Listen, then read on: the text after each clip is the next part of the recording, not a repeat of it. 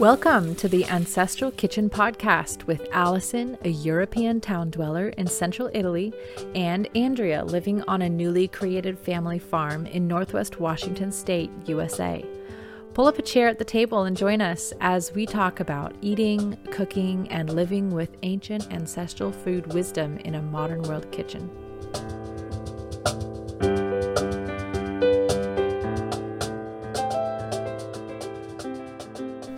Hello, Allison.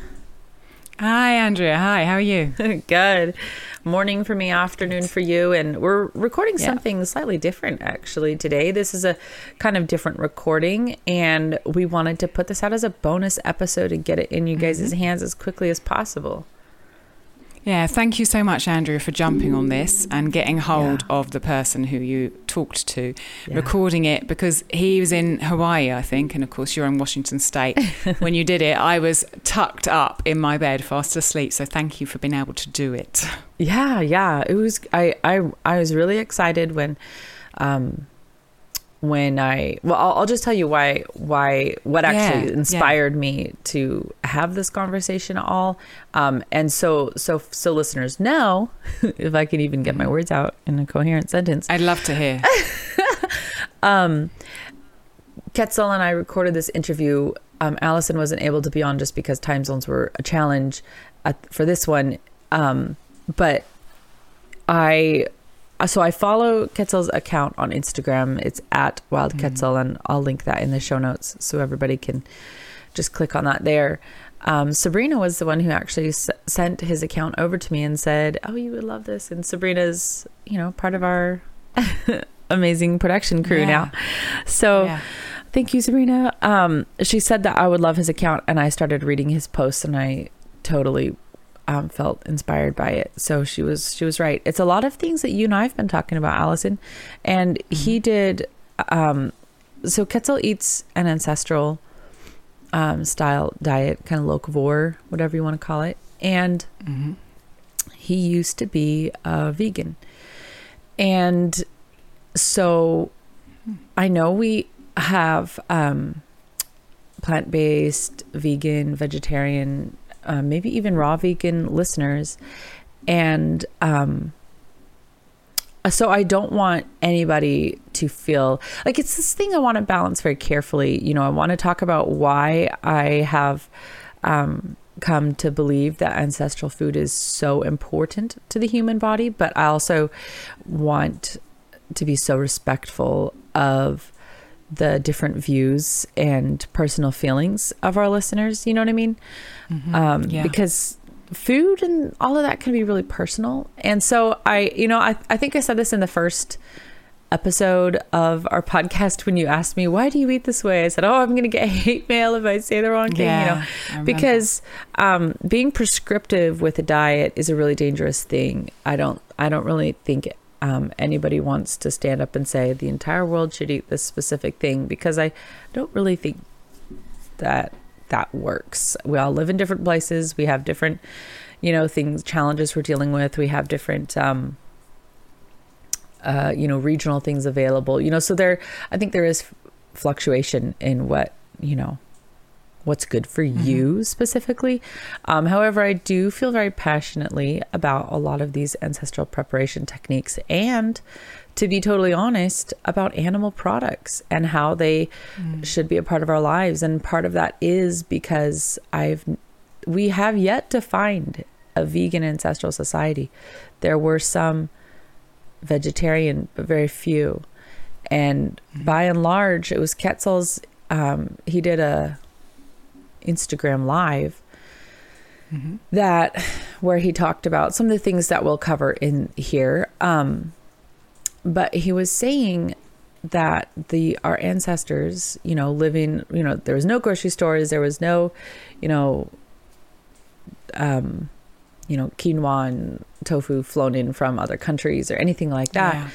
And he said they utilized every kingdom available to them, the plant kingdom, the animal kingdom, the mineral kingdom, all the kingdoms were a gift from the creator, and they accepted and utilized them all, which has changed in our modern perspective where we have a choice to go to a store and buy something else. You know what I mean? So yeah. So that I'm kind of rambling here a little bit, but that video really inspired me, and I immediately reached out to him and I asked him, hey, we have a new podcast. It's, you know, small, and I would really appreciate talking to you. And he immediately replied and said, absolutely. So that was real honor, and I really appreciate him doing that.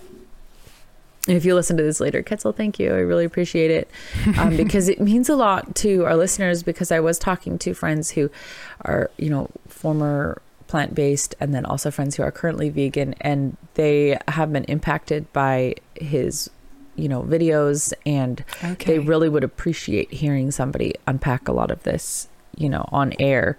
And he's very open and very, just very honest about his experiences, because Quetzal was vegan himself before. So he's coming to this from the perspective of somebody who was vegan and now isn't. And what did you take from the conversation? What were the things that really carried for you? Well, okay, so that's a good question, Allison. There's a lot that I took. It's a hard one to answer. I have not been myself vegan. So I'm looking at this, you know, you were raw vegan yourself, and you were vegan before that. And Quetzal himself was also vegan. So you two both have a slightly deeper perspective, maybe even emotions associated with it than I do. Where I'm an outsider looking in and to the world of veganism with no personal experience. Now, I did kind of dabble, if that's the way to say it, in vegetarianism and then veganism, because I think you and I have agreed, Allison, it seems like virtually everyone in the ancestral food world was a vegan or vegetarian at some point. So many of people who I talk to who are now eating ancestral have had periods or have come directly from veganism or raw veganism. I think there's a certain type of person who's willing to change the way their habits are and the way their life is, and really cares about what they put in their body and cares about what's going on around them. And really those traits sometimes go through both what can seem opposite, raw veganism and ancestral food. And so that's why I think there's lots of people who both have been, you know, prominent in their lives. Yeah. Well, I agree, because even Lexi, who we just interviewed for the Patreon. So if you're a patron of the podcast, there's a special bonus episode with Lexi that just went up where she talked about a meal planning for a family with ancestral food and local eating. And she said too that she and her family went through, I forget if it was vegan. I guess it was vegan. Yeah. Cause she said they had no butter, no milk, no honey. Yeah. And her kind of transformation actually brought her out the other side through eating ancestral. And so I don't want to, in no wise would I ever devalue, you know, the process or the experience of being vegan, because I agree with you, Allison, that I think it is somebody who is like very earnest. They'll give up. I mean, you're giving up bacon and cheese. Yeah. You know, you'll give up a lot. You're willing to take things off of your plate to do the right thing, even if it's things that you may have grown up eating or that you think are conventionally good. And that, I think, is, you know, you encounter that in ancestral too, because in ancestral food, in a way, you're saying, hey, all food is available, but not the food that's the modern synthetic manufactured, you know, genetically modified type things. It's more in the sense of all the natural foods. If you were to go back 500 years type thing, those foods are all available, you know, and the preparations matter. And so I feel like the transition maybe from veganism to ancestral food could be a natural and an organic one, because again, you're willing to take things off your plate. You're willing to take the time to prepare things. You're willing to look harder, go farther to source things, whatever you need to do. And those are all things that you kind of have to commit to in a way for the ancestral diet. And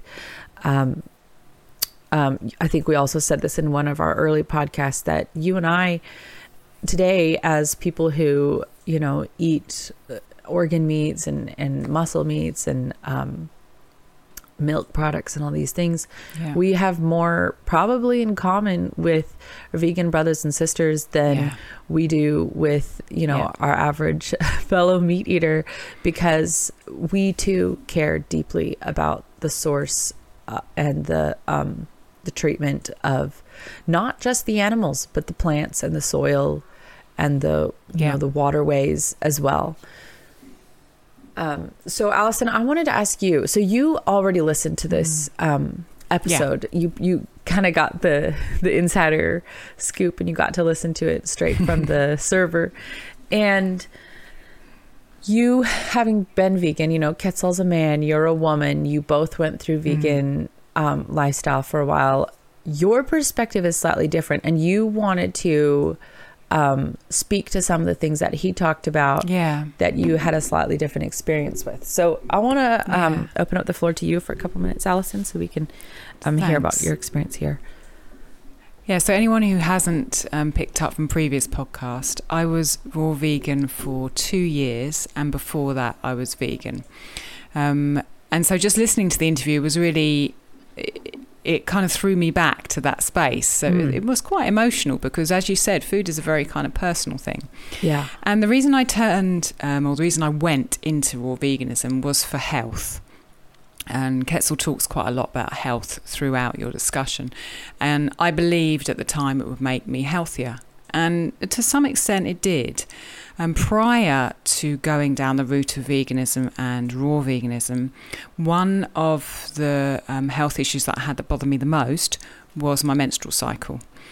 I've got PCOS, polycystic ovaries, and I've got a really long history up to that point of extended lengths of time with no cycle, months, sometimes years. And then when I did have a cycle, when my periods came, they'd be very heavy, very painful, and I'd get vertigo with them that literally would stop me for a couple of days.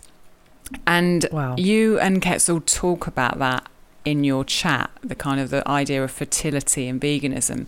And I wanted to speak to it a little bit because, as you said, I've got a different experience to him, and it's something else to throw into the pot, as it were. Right. So interestingly, when I went raw vegan, my period stopped, just like Quetzal talks about. And obviously that is not a good thing from the outside, but to some extent I was relieved because I was going through a not very nice experience and had been really since I was a teenager, for over a decade. And I know that it's not an isolated case. It wasn't just me that this happened to. I know that it often happens when people follow a vegan diet that your periods stop. And the way that Quetzal explained it in your discussion, which people will hear in just a moment, is that the vegan community kind of bright sides that idea as a sign of purity, that you don't have a cycle. And when I go back to what happened to me and my understanding at the time, because I did quite a lot of research on it because I was a woman and because it happened to me. And really in the vegan and the raw vegan world, there were quite a lot of prominent figures saying that they were indeed having a cycle. So they were ovulating, and they could tell that by taking their temperature. But they weren't bleeding, or they weren't bleeding heavily, because their body didn't need to. Their idea was that their bodies could reabsorb the lining of their womb because of the less toxicity floating around in their system. Right. So that's a bit different to what Quetzal says when you talk to him. But if I bring it back to me again, that didn't happen to me. I know I wasn't ovulating. I had an absence of a cycle at all.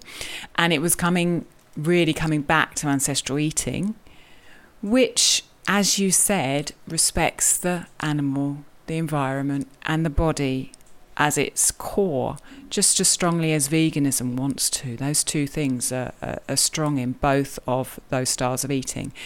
It was ancestral eating that solved my menstrual cycle issue. So my periods came back. And it was in that journey, coming back to saturated fat and animal produce, that I was able to get pregnant. So I'd been when I got pregnant with my son, with Gabriel, I'd been 5 years without a cycle at all. And literally within a few months of changing to ancestral eating and monitoring my temperature, watching what was happening to my body, I was pregnant. And ever since then, my periods have been regular and much less traumatic than they were prior to that. So I'd say, yes, raw veganism was bad for me menstrually, and ancestral eating has, in quotes, fixed that, because it has. But I would say that, just like Quetzal says, I don't think being raw vegan was all bad for me. He says at some point in the interview, I think, that it was for him to some degree necessary. And for me, it feels like part of my journey to get to ancestral eating was having to go through veganism, and my body changed because of that time that I was raw vegan. And it's important to me, having listened to the interview, to tread delicately, like you said, when talking about veganism and ancestral eating in the same context, because, as you said, there are core values that are really the same. You know, most people renounce meat eating because the norms of standard farming are absolutely abhorrent, and anyone who cares and is informed can see that. You know, that's something that is clear. If you're willing to look at it and feel that pain, you're going to feel moved. And veganism appears to have less impact on the world from an ethics standpoint, from an environmental standpoint, and a health standpoint. And like you said, vegans are actually doing something. They're doing something because they care about the ethics. Yeah. They're doing something because they care about their health, like I was. And they're doing something because they care about the environment, just like we do. Right. And obviously, we disagree on how to fix those things, but we do agree that 95% of what goes on in the Western world around food is completely wrong.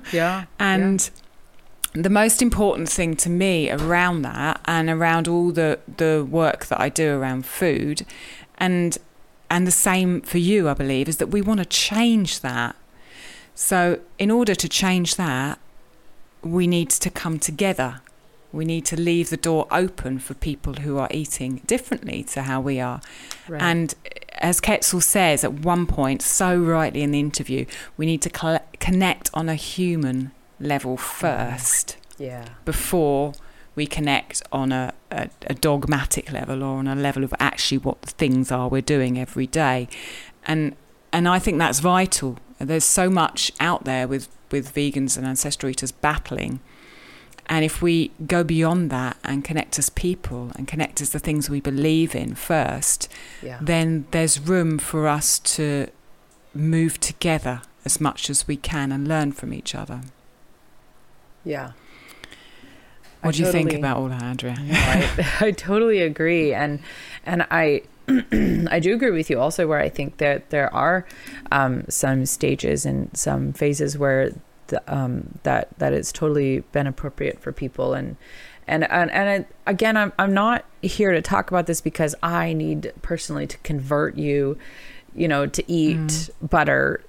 Literally, you can. I don't care if you sit on your couch and eat Pop-Tarts and watermelon for the rest of your life. Like, it's your choice, you make the choice. But the reason I've connected on this really is, the more you kind of look at these different foodways, some of these foodways, I don't know if this is too much to say, but there might be an agenda behind some of the, popular trends that are out there that may be a very dangerous one.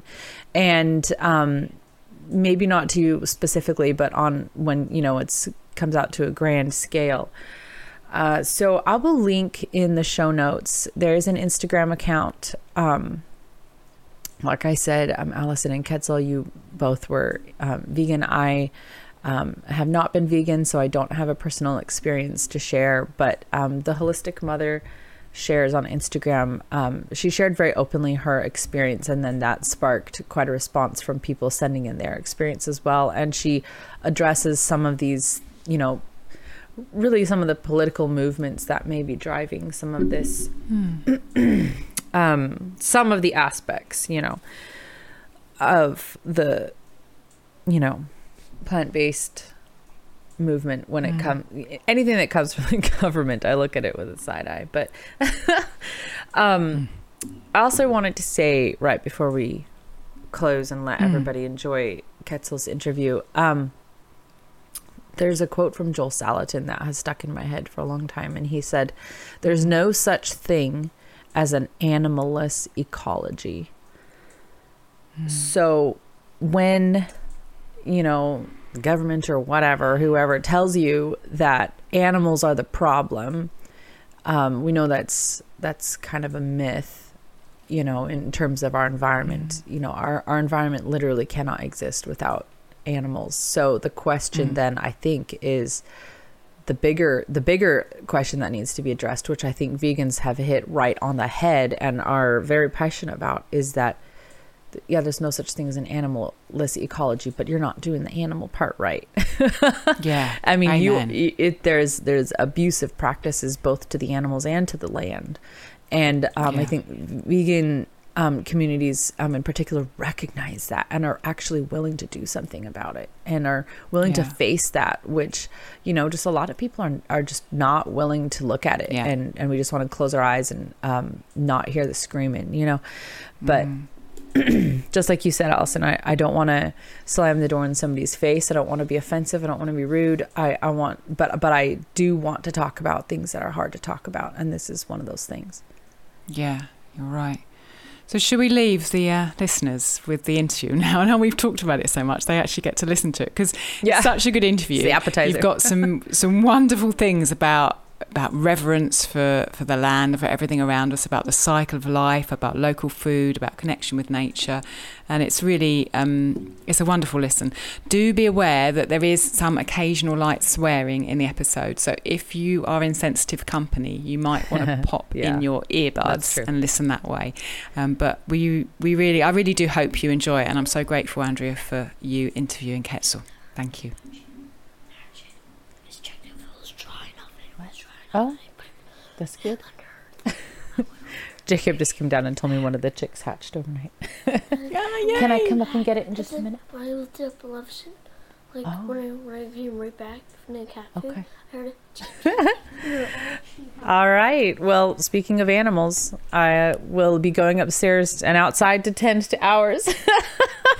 So yes, thank you for the warning, Allison. There was a little bit of swearing in there. So, all right, let's let everybody enjoy. And here's the interview with myself, Andrea, and Wild Quetzal.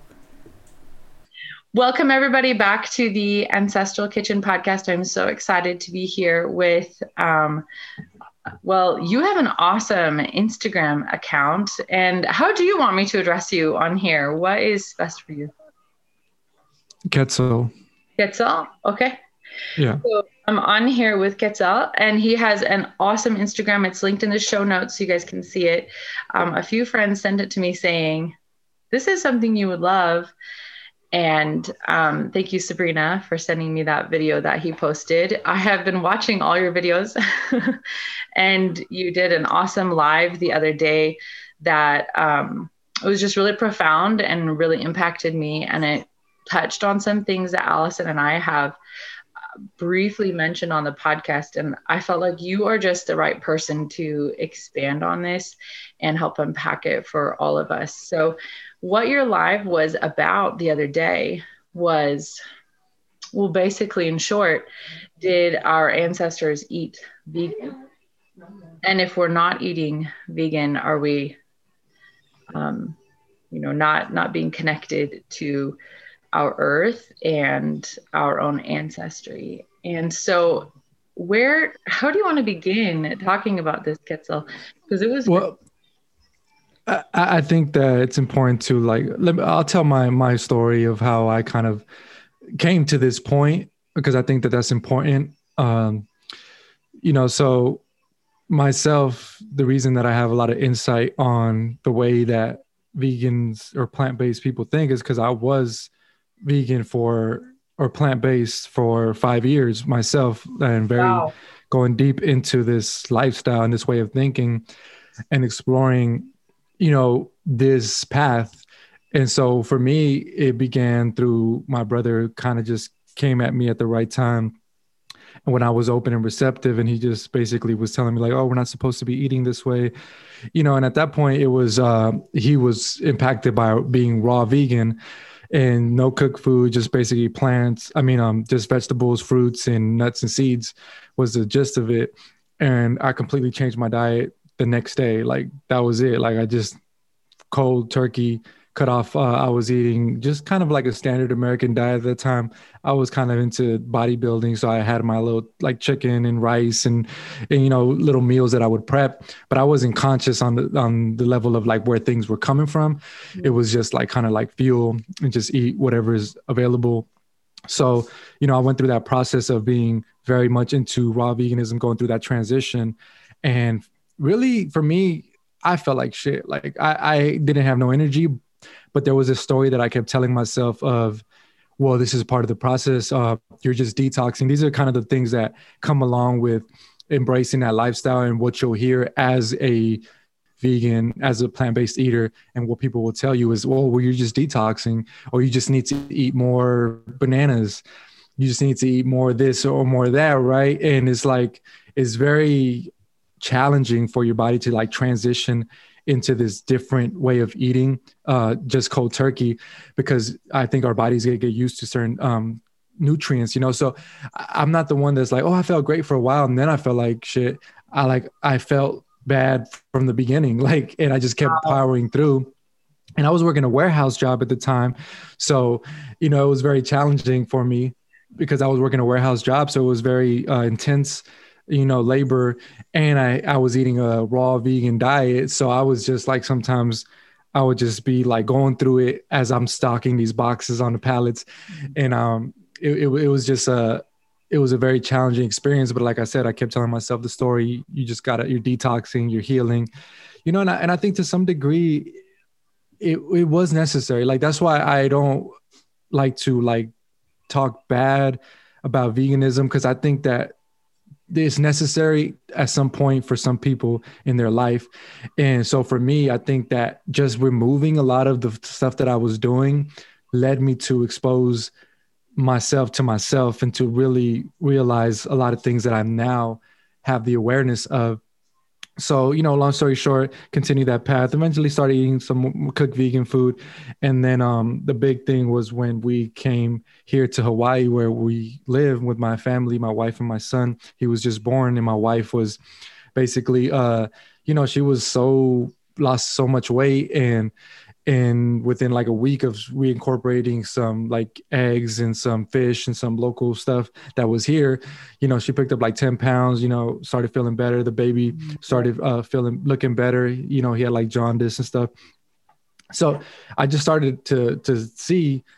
And the thing is that I had heard this message much before I was ready to embrace it. So this is things that were in the back of my head, like, or our ancestors, how they ate, this whole component of this diet that is kind of new and modern, but then people try to attach it to ancestral ways, and it just doesn't line up. So I think that that's the clarification with that video that you're talking about, that I was trying to bring to the table, is that we have to acknowledge that this is a new phenomenon, because what a lot of people are doing is saying like, oh, well, no, our ancestors, actually, they were vegan, and this is just suppressed information. There's a conspiracy theory, that prior to colonization, that these indigenous people were eating vegan. And I'm like, no, we don't have to distort the traditions and the history of what has existed. If you want to embrace that, go ahead. But I think that we should make it clear that this is a rather new experiment,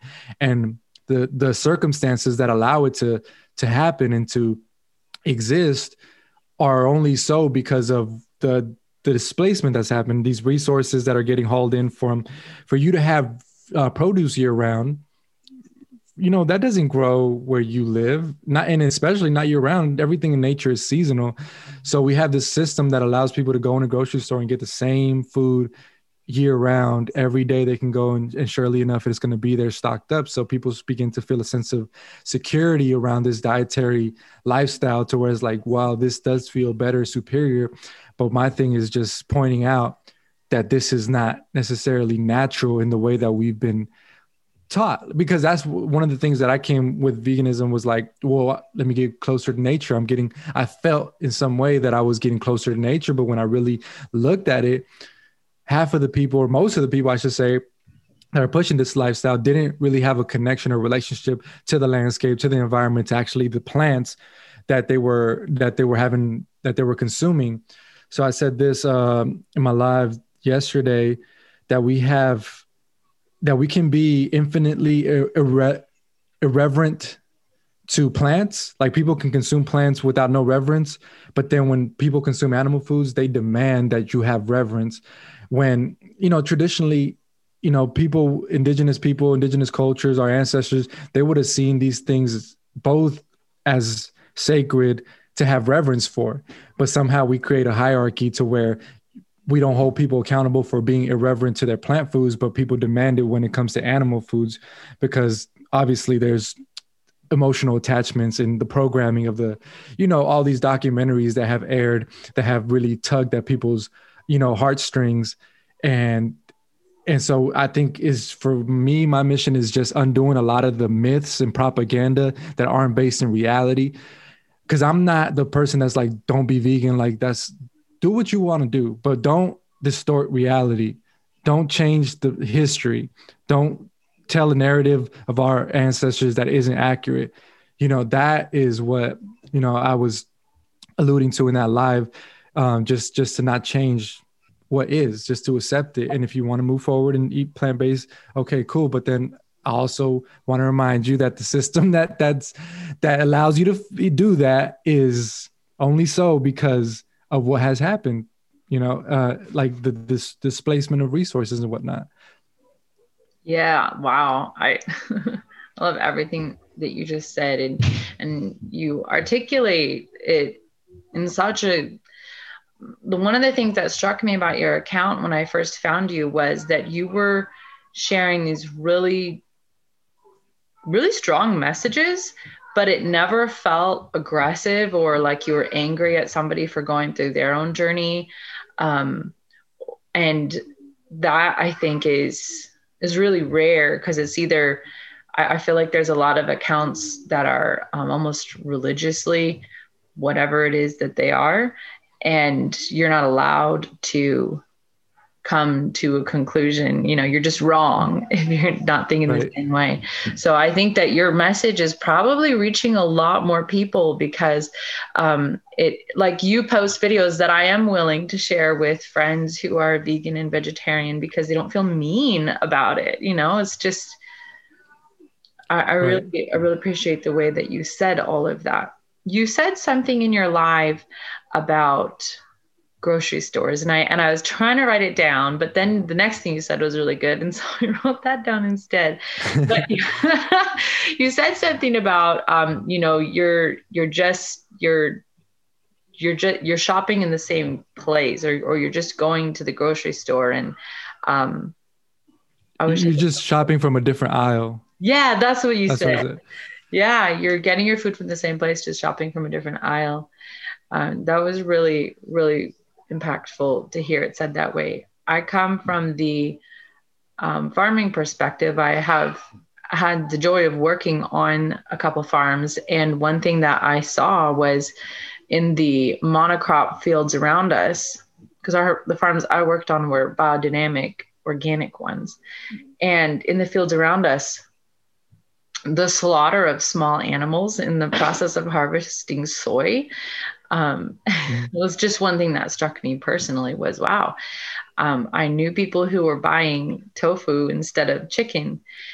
And then I was watching millions of creatures die under these machines. And I just thought, I don't know that was my kind of glimpse into, I don't know that this is really all that it's chalked up to be. Right.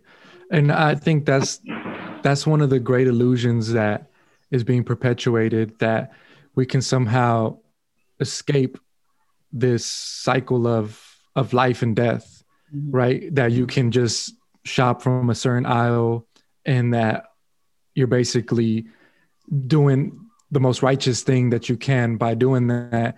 And I think that one of the things that I came to realize is that we can't escape it. Like, I think that we have to confront that life and death cycle at some point in our life.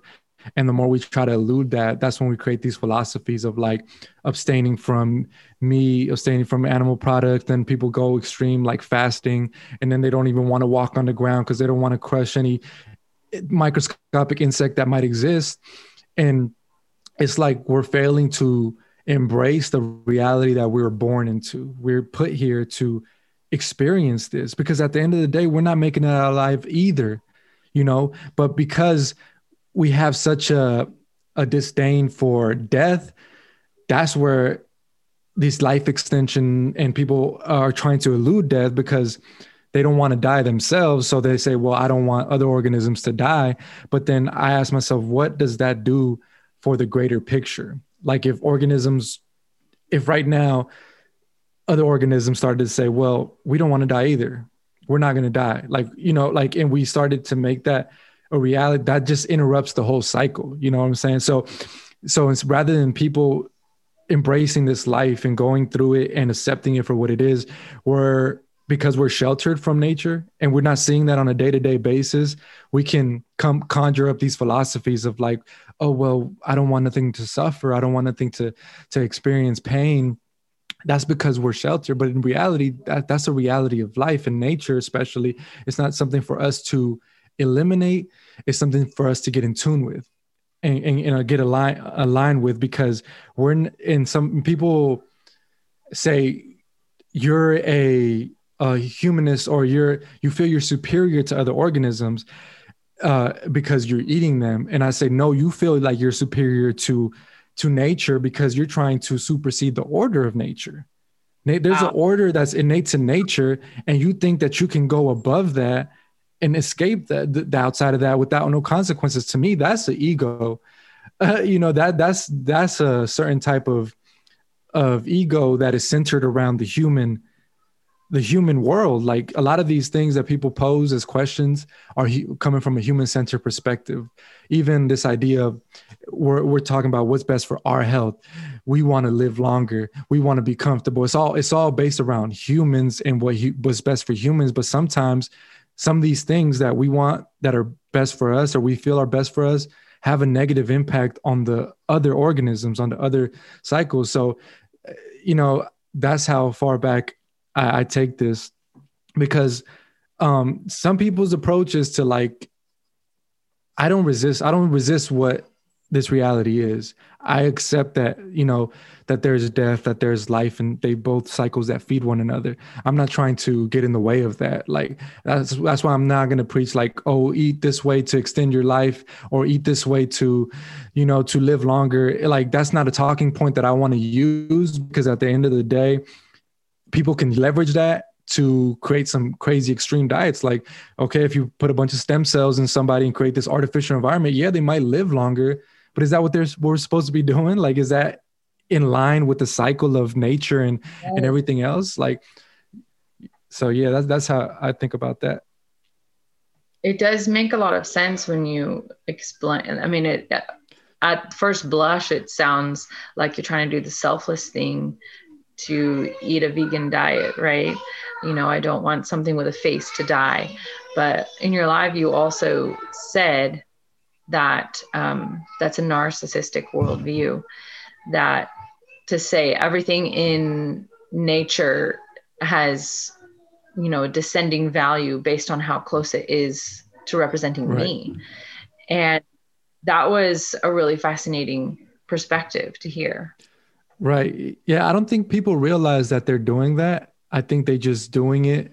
And then when I point it out, it's like, wow, like it just makes sense, but it's like, it just happening naturally out of people, you know, when they take this approach, because that's how I look at it. And that's kind of how it unravels when somebody's vegan or plant-based and they have a compassion for animals.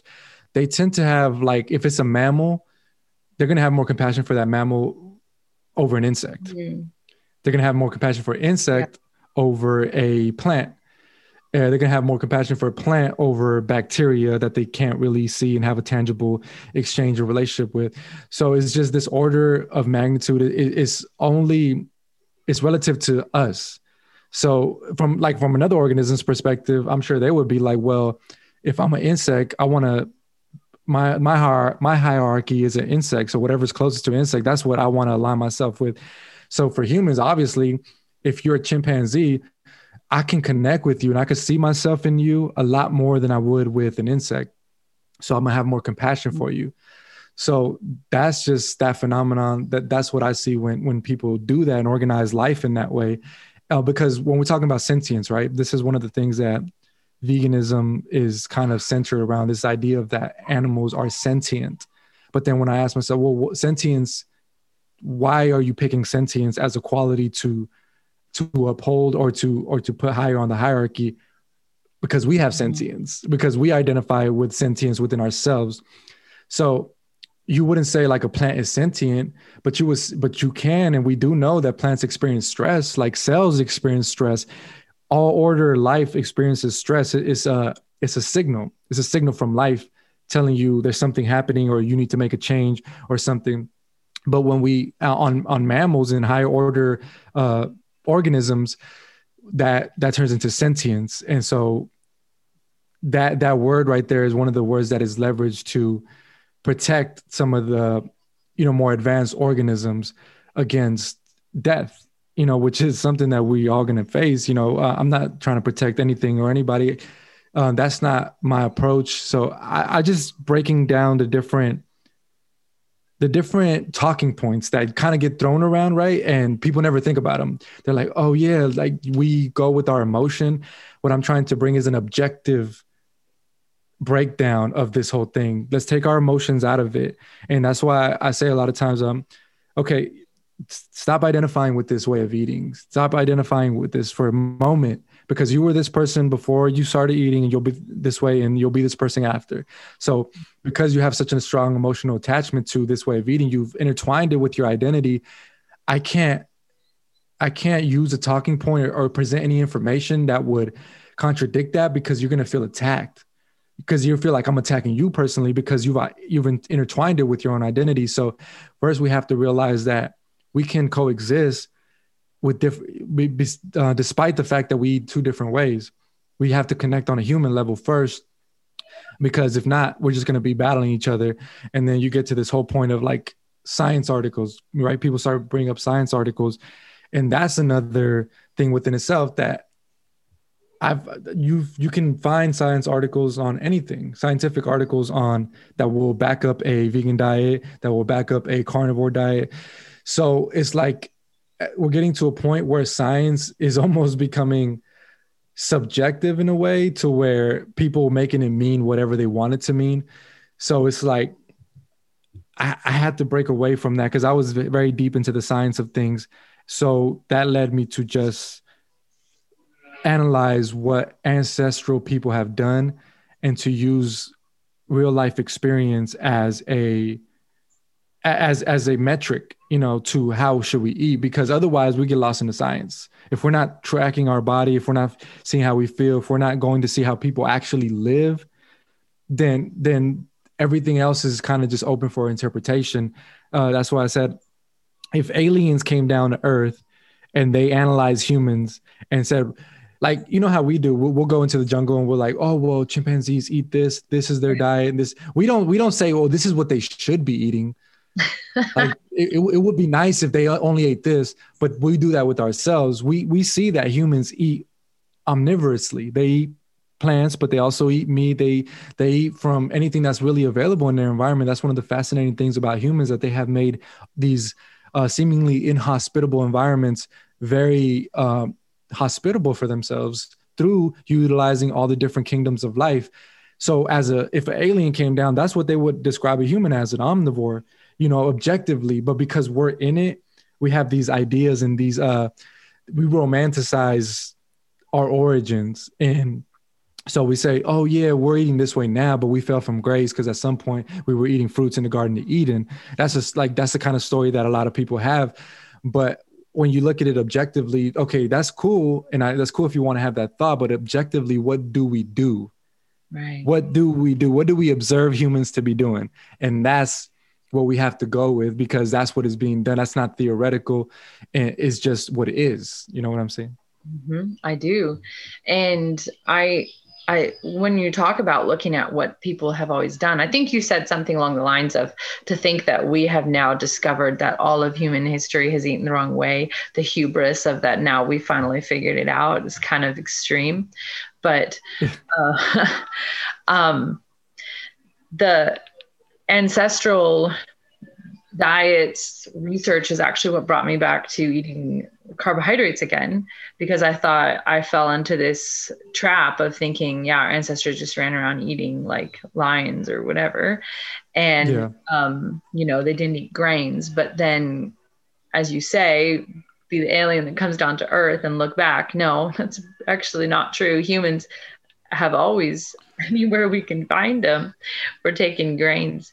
And so that was just an interesting aspect, that I didn't have the vegan perspective, but I had that perspective, and that ancestral research brought me back to that. And it has been really beneficial for me. So I definitely also, you know, and it's very varied, right? So like, I think one of the things I say is that your environment dictates your diet. So wherever you're at, like, traditionally, that's what it would have been, right? Like your college, you would have said, well, this is what's available. So, I mean, if you go to, you know, in North America, in the Great Lakes regions where they have, you know, abundance of wild rice that was growing there, that was a big staple there. And that's a grain, right? And, and so people would eliminate that, because in other areas of the world, other humans might not have access to that. So we can't, that's why I say we're on. They don't eat wild rice. So yeah.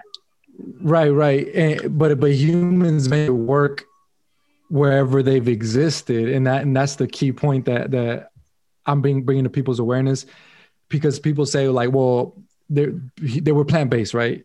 They only ate meat on occasion, but it was rare. And so they try to paint this picture like, and that might've been the case for some cultures at some points throughout the year, but that wasn't like a choice, that because they're trying to make it seem like, well, they didn't value animal foods. They just supplemented with animal foods. But, you know, every culture traditionally valued animal foods. They might have not had access to them at the levels that they wanted, but if they had it their way, I'm sure that they would have, you know, wanted more access to those animal foods, because it's a lot of dense nutrition in there, especially during times of reproduction. This is when we see the most need for these higher dense foods, and the most transition of what I see is like these women getting pregnant, having children, and then being like, well, yeah, I started eating animal foods again. Because a lot of people that are vegan or plant-based, they're still running off of the animal foods that they've eaten in their life before. Mm-hmm. So when you have a child, it's like that child is stripping your energy, stripping your minerals, is stripping from you that you got to replenish. So that's when we see like what really is functional for a human diet when it comes to reproduction, because now we're taking something from the woman that needs to be replenished. And so if it's not replenished in the way that she was before, which was probably animal foods, most people aren't born vegan. That's a very rare, you know, occurrence. So a lot of the people that might have transitioned, they might be vegan a month, 2 months, a year, 2 years.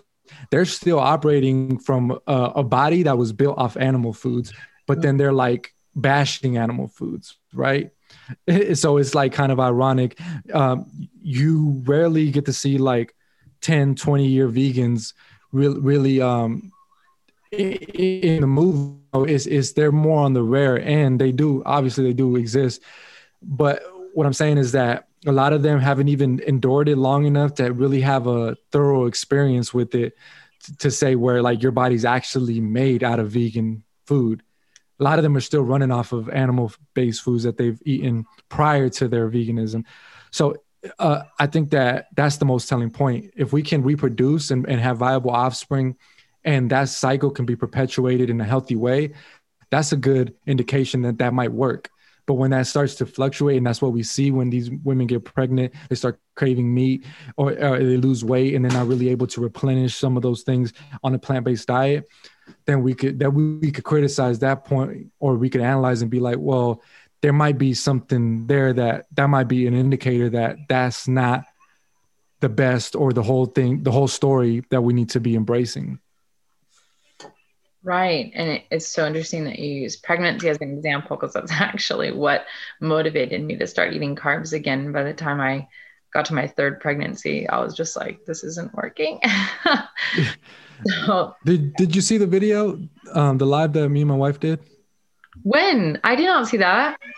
Yeah, we just did a live, and we're basically, because I had made a post and I basically said, can animal foods heal, right? And I was asking people to share their testimony. So we went live and got people to come on camera and share their story. But we talk about our story and coming here and starting to incorporate animal foods again. But I share a video where this guy is asking a hunter-gatherer tribe what's the most important thing in life. And the first thing he says is meat. And the second thing he says is honey. So I just reminded me, because you're just talking about carbohydrates, and a lot of people, you know, they've been another movement that is happening. Out and yeah, is this whole ketogenic diet and really abstaining from carbohydrates. But that's another thing, another myth, you know, like all these hunter-gatherer tribes, they're eating honey any chance they can get it, you know, and so you know, we don't see that as, what was that?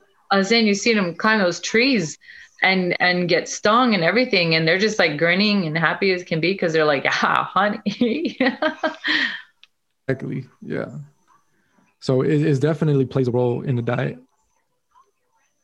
You know, a lot of these diets that you're referring to, women will not have a cycle for years and years on that, and that's not normal. You know, a cycle is, right. I think some people call it, what is it, the fifth vital sign or something, you know, showing that your body is working well. So it's, but yeah. You know what they would say in the vegan world, right? What? No, I don't. Because that's been differently in that world. If you don't have a cycle, that's a sign of purity in that world. So they're basically saying, they're not just humans are the pinnacle, men are the pinnacle. Because if we're like a man without a cycle, the more pure we are. Yeah, I mean, I guess you could say that, or you could say that at least women have an indicator of their purity. Yeah. You know, like to where that's the mindset that they look at it from, to where if you don't have a cycle as a woman, they're thinking, well, that's good because your body doesn't need a cleanse because you're so clean. But then from another perspective, like ancestrally, like in how I would look at it is like, no, your body is telling you you're not equipped to have a child. Right. At this moment. In every other kingdom, if you can't reproduce, that's the end. You know, right. You know, I have bok choy that I planted, but it bolted the first day it got hot, because all it wants to do is produce flowers and seeds. It doesn't want to produce the leaves, you know, it just wants flowers and seeds so it can reproduce. And I have like 100 chickens, and watch them reproduce all day long in the yard. Yeah. They're passionate about it. Yeah, no, that's one of like the basic components of life that you're going to see is reproduction, eating, reproduction. And, you know, it's very basic, but when you take one out, that's a very detrimental sign in any population of any organism. The inability to reproduce is, but, you know, that's why I'm just trying to point out these inconsistencies, because psychologically, I think that is doing something to people that they're not really realizing. So when you start to see and live through this lens, it's like, well, you don't believe that you're pure enough, and you have to get to this level of purity to where you become infertile because you're so pure, but it's actually glorified as something to attain to, you know? And for me, it's like, okay, like how long is that going to, what if we all embrace that? Like the human race is be over pretty quick. Well, maybe what some people want. Right. That's also the hallmark of a lot of diets that you see popular in like popular media or whatever are based on one thing. Do you lose weight? And every other marker of a healthy life is ignored. Like, are you raging angry all the time because you haven't had sugar in years? Do you fog? You can't think. Are you losing weight to the point of being malnourished and skinny? And is your temperature, 95 degrees and you have no cycle and all these things, your heart rate's 50 beats per minute. Like, there's a lot of things that are left out of the equation, and all we look at doesn't make you lose weight. That's a good point. And people often embrace a lot of these diets because they do want to lose weight, or it's coming from more of a superficial point of view. And so it's like in a natural environment, humans wouldn't be focused on prioritizing their physique, over everything else. That's just like a modern phenomenon in what we see with social media and Hollywood and all this. They set a certain standard for people that want to attain to it. And so they utilize some of these diets to get there. But for me, it goes beyond that. I think health is a byproduct of being in tune with your environment, being in tune with nature, being in tune with yourself and your body. Like, if you can check those boxes off, health is just going to happen. It's not something that you have to neurotically be focused on, like some of the way that people will be supplementing and taking notes and having all these things that, they're neurotic about. And it just gets to a point where that becomes even a stressor on your life, to have to think so hardly and so deeply about every little thing that you come into contact with your body or in your reality. Right.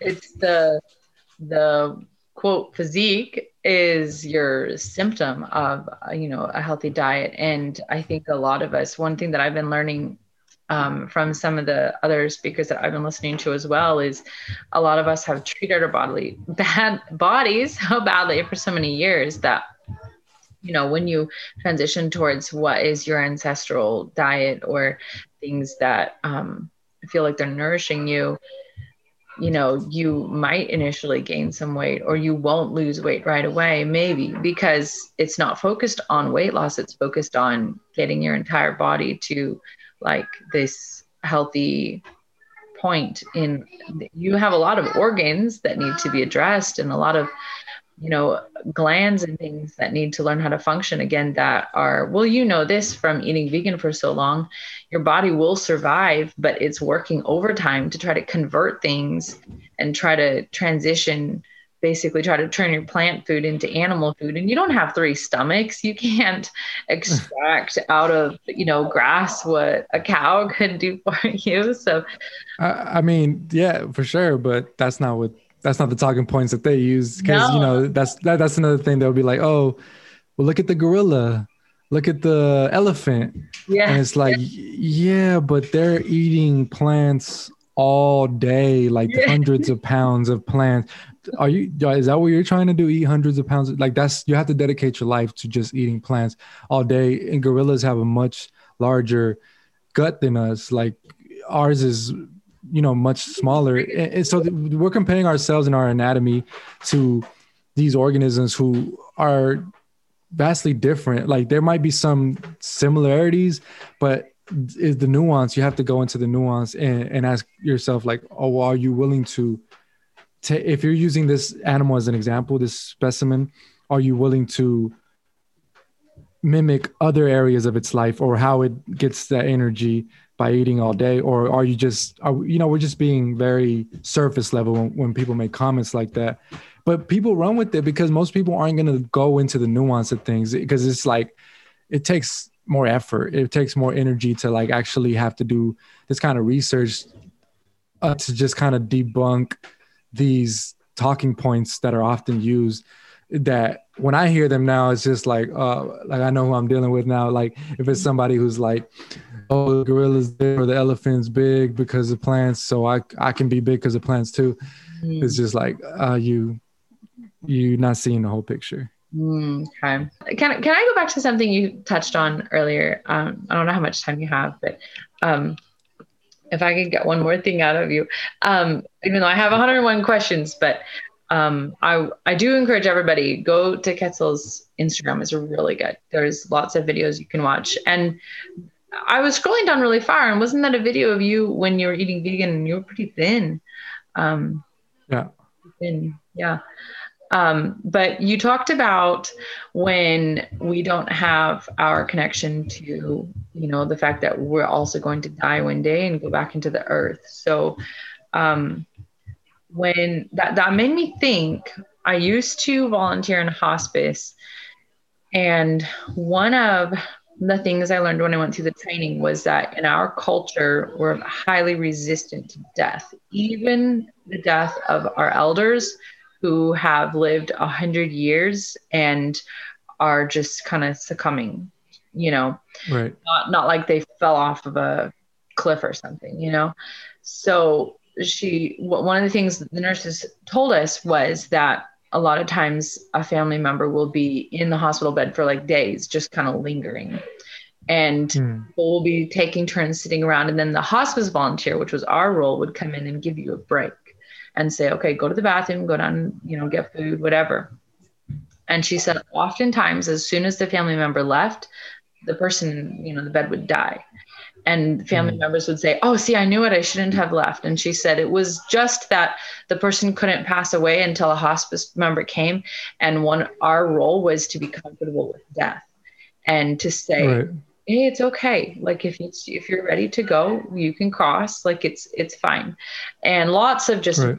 wonderful experiences in that. But then that made me think about like the Western culture is where we see veganism being, I feel like, just from my perspective, it's like I see a lot of people in like Western society promoting it, but I have friends in like many countries in Africa, and none of them have ever said to me for 1 second that has ever crossed their mind. They don't all eat the same as each other. They're in highly diverse regions, but they all eat some of them take blood and milk from cows, and others like eat like whole chickens. And so I was just wondering if you think that it's more prevalent in Western society, and also if you think that's associated to just our like inability to cope with death as a society here.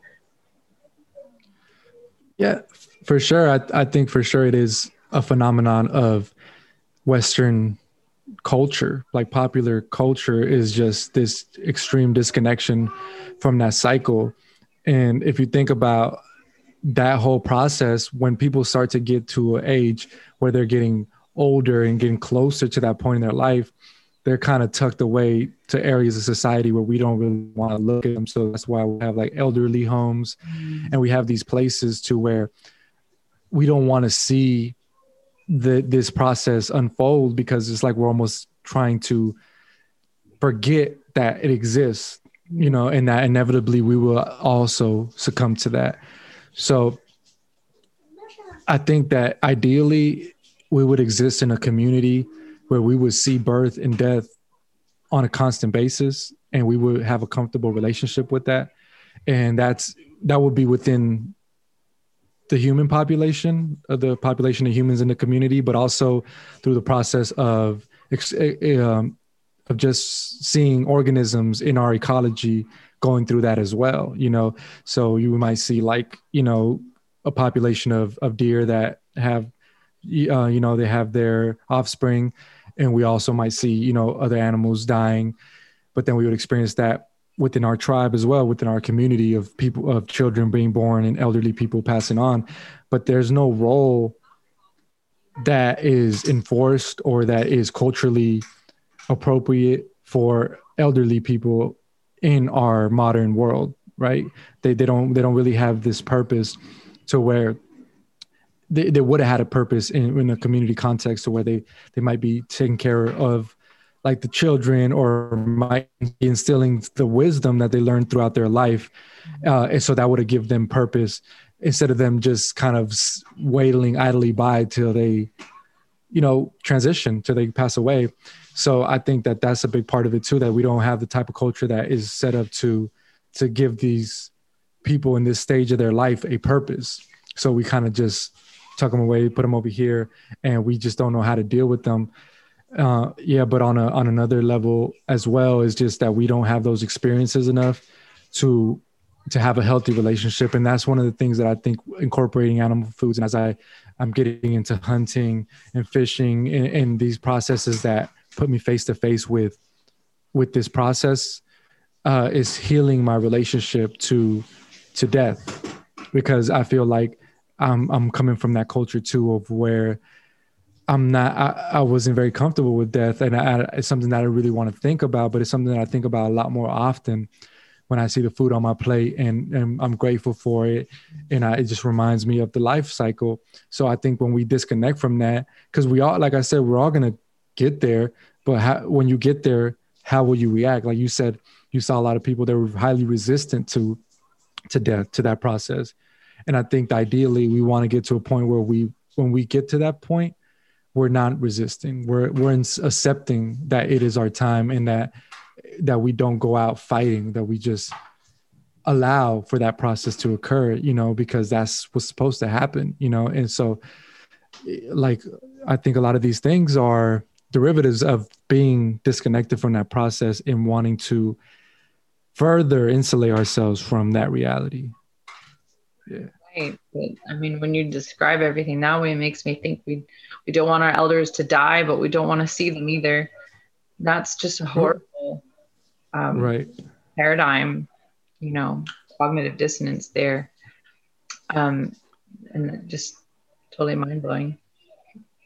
Right. And it's just like, I mean, I think morally people want to have that perspective, like, oh, I don't want my grandparents to die, or this elderly person that I relate to die.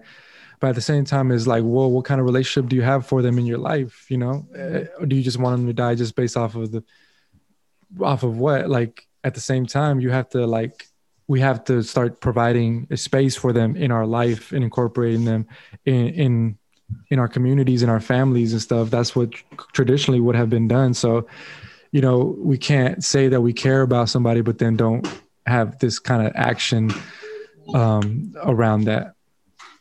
Allison and I always get into these conversations, and then we say, we're just talking. I mean, we just came here to talk about bread or whatever.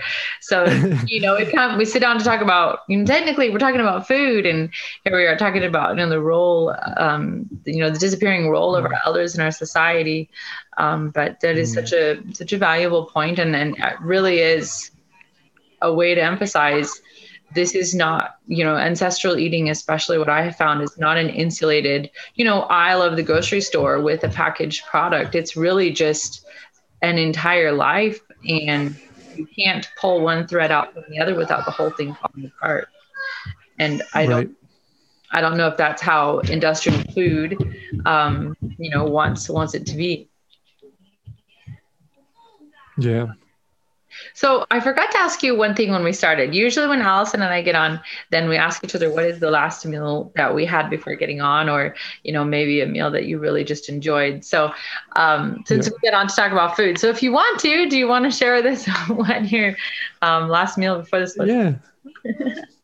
Yeah. But right before this, I had a local mango, and then I had some local eggs and local sausage. Oh, that sounds so perfect. That sounds perfect. Like it was all like, and actually now that I think about it, my coffee was local. Like that's one of the things that I really try to focus on is local. Like I try to make the larger percentage of what from where we at, so all these things that I ate this morning, actually, now that I think about it, was local. Really everything. Okay, let me break it down. My coffee is local coffee from Hawaii, from this island, but in it is local honey from the island and local cinnamon from the island. Oh, that's awesome. The things you get by the equator just blow my mind. I'm telling you, I think this is like a best kept secret. Like, I don't think people realize that what's available here. I mean, I love the tropics because it's just life grows easily here. Like, it just thrives, like fruits and vegetables and stuff. But on top of that, you know, on this island, they've introduced several species of game, and they also raise cattle, free range. I mean, I don't think there's any factory farming on the island. But the cows that I see, they have a beautiful life. Like, they are ocean views with beautiful weather. Is like, is pretty much as good as it gets. And so I'm just very grateful, like, to be here and have this experience, because, you know, we have such an abundance of high quality food. Mm-hmm. It's such a cool diversity that you get when you're there year round. I mean, we actually have a lot of diversity that we're able to grow up here too, but it does get pretty cold in the winter and it's pretty, you know, long gray winter and fall, winter and spring. Yeah. But it is shocking, you know, I had decided in the beginning of last year just to stop going to grocery stores altogether and just see if we could live. And, you know, that doesn't mean we've never been to a grocery store in between now and then, but almost everything comes from, you know, if you really are looking, then it's amazing what you can find around you. But it does take some dedication. But once you have those, like, you kind of have your infrastructures in place, right? I don't know where you got your produce. Maybe it was a farmer's market, or maybe you know farmers and maybe you have a tree in your backyard or whatever. But yeah, kind of got it in place now. Right. Yeah. And I think that, a lot of people don't realize, like, kind of what's available. So, like, a lot of people believe when I talk about animal foods, they think that can only be found in other countries. For some reason, they think that the U.S. doesn't have high quality animal foods. Mm-hmm. So that's just like a narrative that's been pushed, I guess, in the plant-based agenda or whatever, in the community, I should say, that basically everything's tainted in North America. But I think some of the best, animal foods come out of North America, and you just have to know where to find them. Like, when I used to go to the farmers market, I remember there being farmers there who raise their own free range game. And obviously you have a large population of wild game and things like that of that nature. But you have people like the Mennonites and the Amish who are, providing butter, really high quality, animal foods like that. So I just think people don't look. They just automatically think that there's something better somewhere else. But usually, if you look around you, there's some good stuff. It's a story. It gives us a cop out, right? Like, what isn't here anyways? I'm sure you've heard this. I'm sure maybe you even said it when you're a vegan, which was, okay, maybe not everybody eats a vegan diet, but if you have the opportunity to, shouldn't you? Yeah. But here, yeah, you're right. There's a lot. And it does take, there's no quick, easy way to find all the best food just on, with one snap of your fingers. I always tell people and you know this, I know you know this. The most important thing is your relationship with your farmer, because one farmer is going to connect you to another farmer, who's going to connect you to another farmer. And there's people who are selling stuff that is never making it to the internet. No, it's not on Instagram, it's not on some website. There are good websites for looking up farms, but a lot of this stuff is just word of mouth if you're willing to put the time in and find it and build the relationship. For sure. I had a friend who he connected with some guy. He was getting a hold of lobster and all kinds of just like food that the guy was going out and harvesting it. But this guy, he's not putting it up. There's no market where they sell this stuff. It's like, this stuff is like the rarest of the rare stuff because it requires like an individual to actually go and harvest it from the ecology, so people don't realize that the highest quality foods that they can attain to, they're rare. And that's why they're like on the menus of like these high class restaurants. Like they're used like these wild herbs and stuff. Like they often end up in like these restaurants that are, high class because they're rare. They want different flavors and stuff that people aren't familiar with. And so if you put effort, you can find a lot of a lot of different avenues to where you can attain this food. You know, obviously farmers markets, connecting with farmers, foraging, and just going out into the actual landscape yourself and seeing what's available. And we have all kinds of resources, right? We have apps where you can just take a picture and it'll tell you what type of plant that is, if it's edible, and what are its uses. Like we've never been in a time with such an abundance of knowledge to where it's so easily accessible that we should feel the most comfortable now going out and exploring and figuring these things out. Yeah. Well, I don't have the fantasy that, you know, people who lived on the farms 100 years ago, or, you know, even our ancestors 1,000 years ago lived, you know, the perfect idyllic life or anything. Like, I know that there's a lot of times in history, it's just been really hard to survive and everything. But what I see is at this point, we really are able to combine the best of both worlds. I have a flushing toilet upstairs, you know, and a septic system that handles the waste. So I'm not worrying about cholera or whatever, but at the same time, I still have access to the mountain spring, you know, hand dug well outside, and I can get that same water. Right. So I don't want to like disregard the one gift because I have the other. Yeah. I think it's, you know, it's not like an all-in proposition to where you have to, and that's the thing that we tend to go extreme when we first get introduced to something. So people will see me on camera talking about something and they'll be like, well, you got an iPhone or you, how you recording that? Like, you know, and I'm like, I never said that I was abstaining all this. And at the end of the day, the only reason I'm able to share this message is because I'm embracing technology. There's plenty of people who probably know way more, have many more skills, and who live off grid in a, in a house that they built themselves, but they're not helping anybody with that because they're not reaching back out. Like, so the people that are out here looking and thirsty and hungry for that knowledge, they're not having a source of somebody's direct experience to be provided for. So that's why I have to live like a median. I have to be the bridge for that, because at the end of the day, I enjoy modern luxuries as well. I just try to balance that out with as much as I can through like getting outside and connecting to the earth, foraging for foods, eating local, and doing things that just remind me that I'm human and on the earth, because I don't want to be too far disconnected. But then also, I want to be connected enough to where I can communicate this message to people and it'll inspire them to go outside and have a connection with nature. So I think that's my motto, balance. You know, that's why I always talk about stay balanced, because don't get too far off because you're out of balance. You know, you can go all the way extreme, but then you're not of service to the world. You're not able to help and reach back out to people.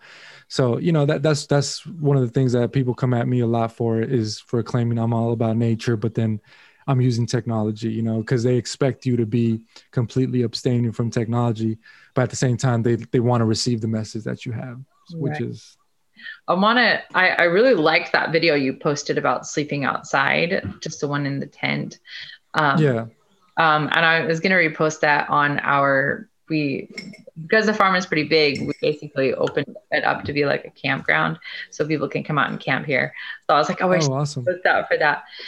I wanted to ask you, do you get lots of like trolls? You know, trolls or haters, or what you want to say? Does that happen? We have a lot of followers. Well, at some point, I had this video that went viral on TikTok. It has like almost 2 million views. Jeez.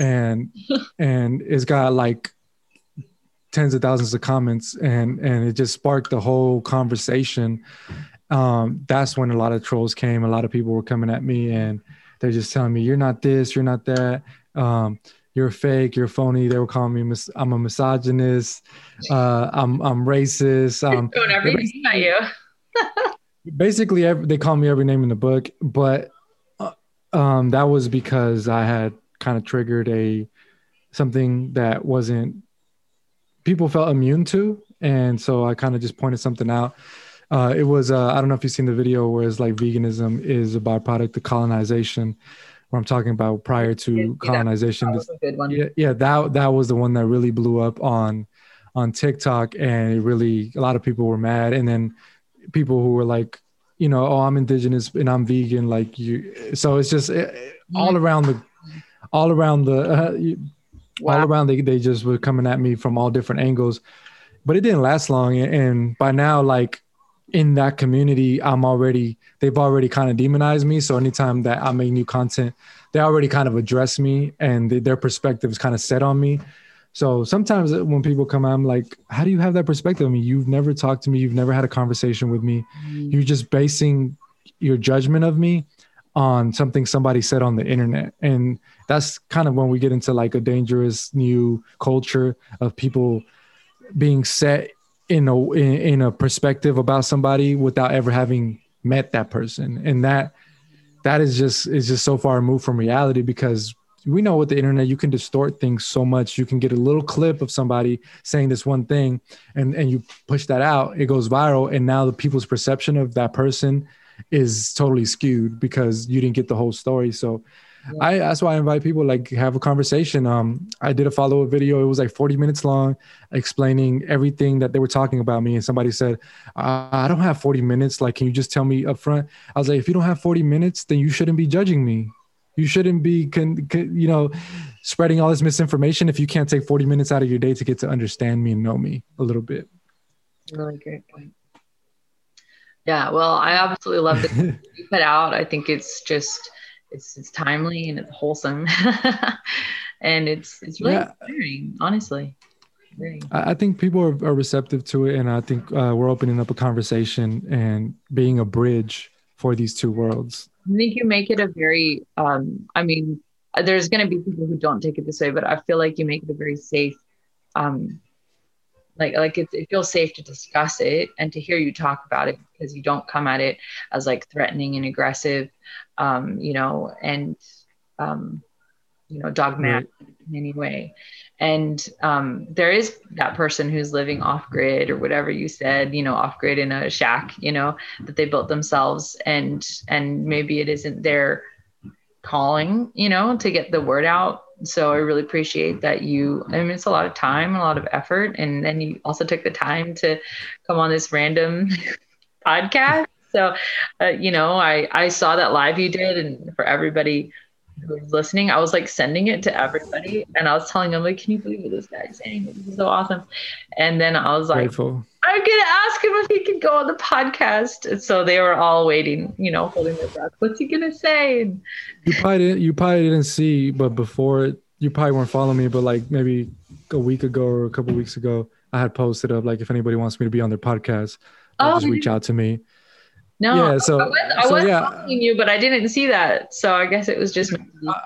So I'm open to, as long as it's in the realm of what I talk about, I'm open to having these conversations and these discussions, because I'm really trying to get people understanding. Like, I'm not trying to win per se, like my perspective. I just want us to be able to have this discourse in a very, in a way where we can both gain something from it. And even in the last live, I had somebody who was not totally agreeing with me, but we had a very formal discourse, and it was good. I really enjoyed it. If you get a chance, it's really long. It's like an hour and 40 minutes long. We went on forever, but that live on IGTV, which I'm going to upload to YouTube, and I'll probably be clipping it up. It was along those lines. And that's what people say a lot, like, thank you. They say, thank you for having this conversation in the way that you are, because a lot of people feel the way I feel, and they think the way I think. They've had these thoughts, but they haven't felt liberated to express them. And so that's what I'm trying to open up, especially for like women who are pregnant and going through that, and they're feeling guilty because their body's asking them eat some animal foods, and their friends are like, no, you just need to eat more beans and rice or whatever. And it's like, I want to liberate people from that psychological programming. Yeah. Well, much gratitude to you and to your family, because it takes, time away from them to share this with me and with all our listeners. So I'm really appreciative to your wife and your child for sharing you with us for an hour. Yeah, I'm grateful too. Yeah. Well, I hope maybe someday you would want to come back on again, because I just have 1,000 more questions that I would like to ask. But this was really fantastic, Quetzal, and I really, really, really appreciate it. And I know everybody else does too. Yeah, for sure. Yeah, I'm open to that. That would be fantastic. Thank you so much. And have an awesome afternoon. All right. Like, I'm not trying to win per se, like my perspective. I just want us to be able to have this discourse in a very, in a way where we can both gain something from it. And even in the last live, I had somebody who was not totally agreeing with me, but we had a very formal discourse, and it was good. I really enjoyed it. If you get a chance, it's really long. It's like an hour and 40 minutes long. We went on forever, but that live on IGTV, which I'm going to upload to YouTube, and I'll probably be clipping it up. It was along those lines. And that's what people say a lot, like, thank you. They say, thank you for having this conversation in the way that you are, because a lot of people feel the way I feel, and they think the way I think. They've had these thoughts, but they haven't felt liberated to express them. And so that's what I'm trying to open up, especially for like women who are pregnant and going through that, and they're feeling guilty because their body's asking them like, eat some animal foods, and their friends are like, no, you just need to eat more beans and rice or whatever. And it's like, I want to liberate people from that psychological programming. Yeah. Well, much gratitude to you and to your family, because it takes, time away from them to share this with me and with all our listeners. So I'm really appreciative to your wife and your child for sharing you with us for an hour. Yeah, I'm grateful too.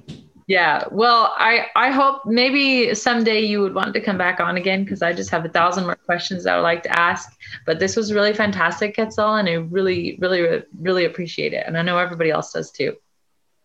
Yeah, for sure. Yeah, I'm open to that. That would be fantastic. Thank you so much. And have an awesome afternoon. All right.